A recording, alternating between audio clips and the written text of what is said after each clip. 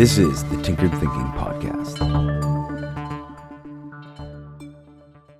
Episode 539, A Lucilius Parable, The End of Contentment. Lucilius was walking along a rocky shore, clad in thick gumboots and nitrile waders that went up to his chest, enjoying the cold sunshine and the chit-chat offered by his snarky AI demon.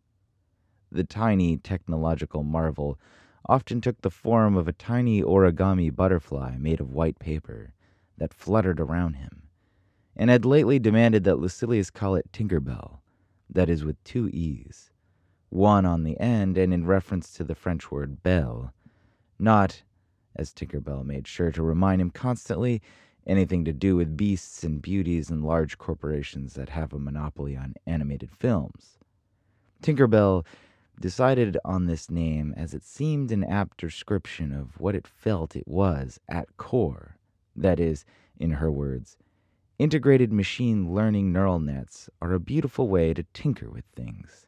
But after a recent obsession with the music of Cardi B, which Tinkerbell could generate at venue volumes for Lucilius wherever they went, due to a Bluetooth neural link the two shared, Tinkerbell had begun to demand that Lucilius call her Tinky B.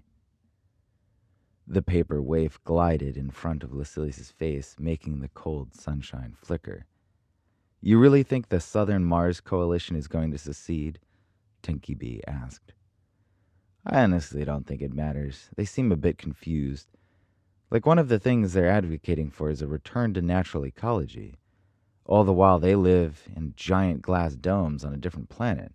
I mean, what does natural ecology even mean in that situation? Seems a bit hypocritical to tell Earth how to do things when they don't even live here." The two were silent while Lucilius navigated the rocky terrain, the cold water surging up, splicketing between and around the boulders and pebble sand. "I don't know. What do you think, Belle?"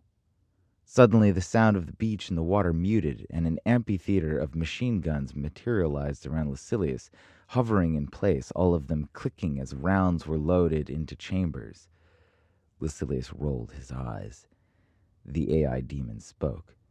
"I told you, the name is Tinky B."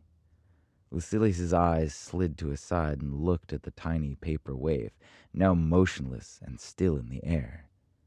"Do you always have to be so dramatic?"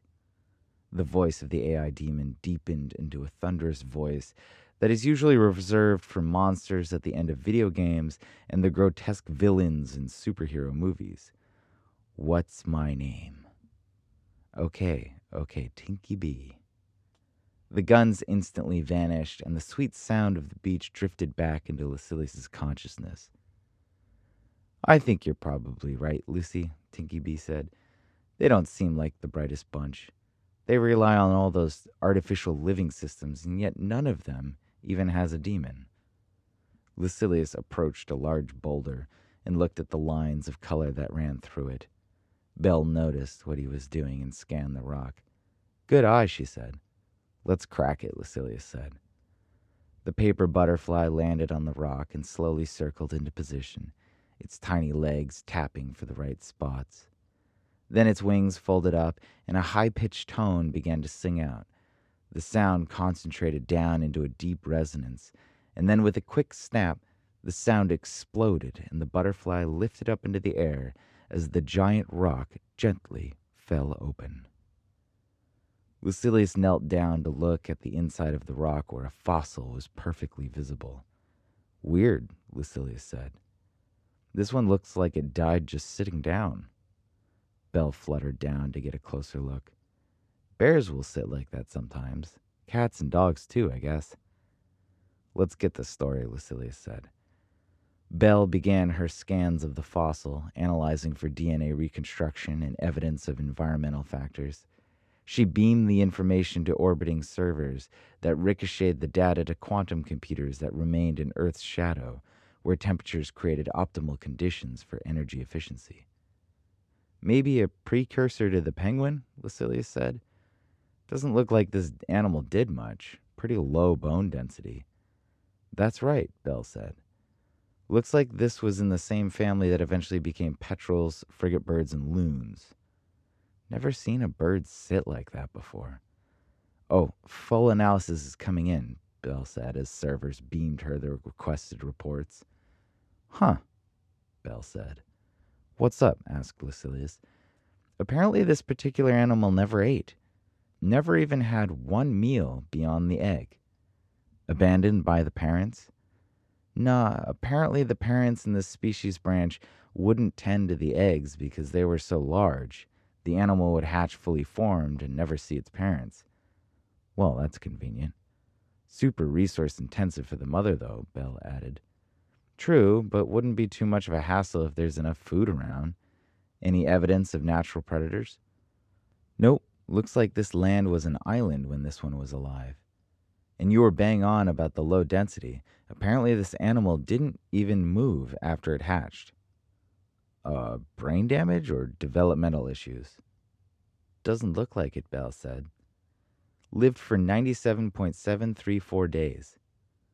So you're telling me this thing hatched and then just sat here in one place until it died?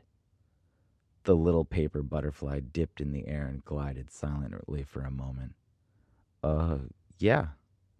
How's that possible? What's the analysis of brain chemistry? Belle was silent with the analysis for a moment.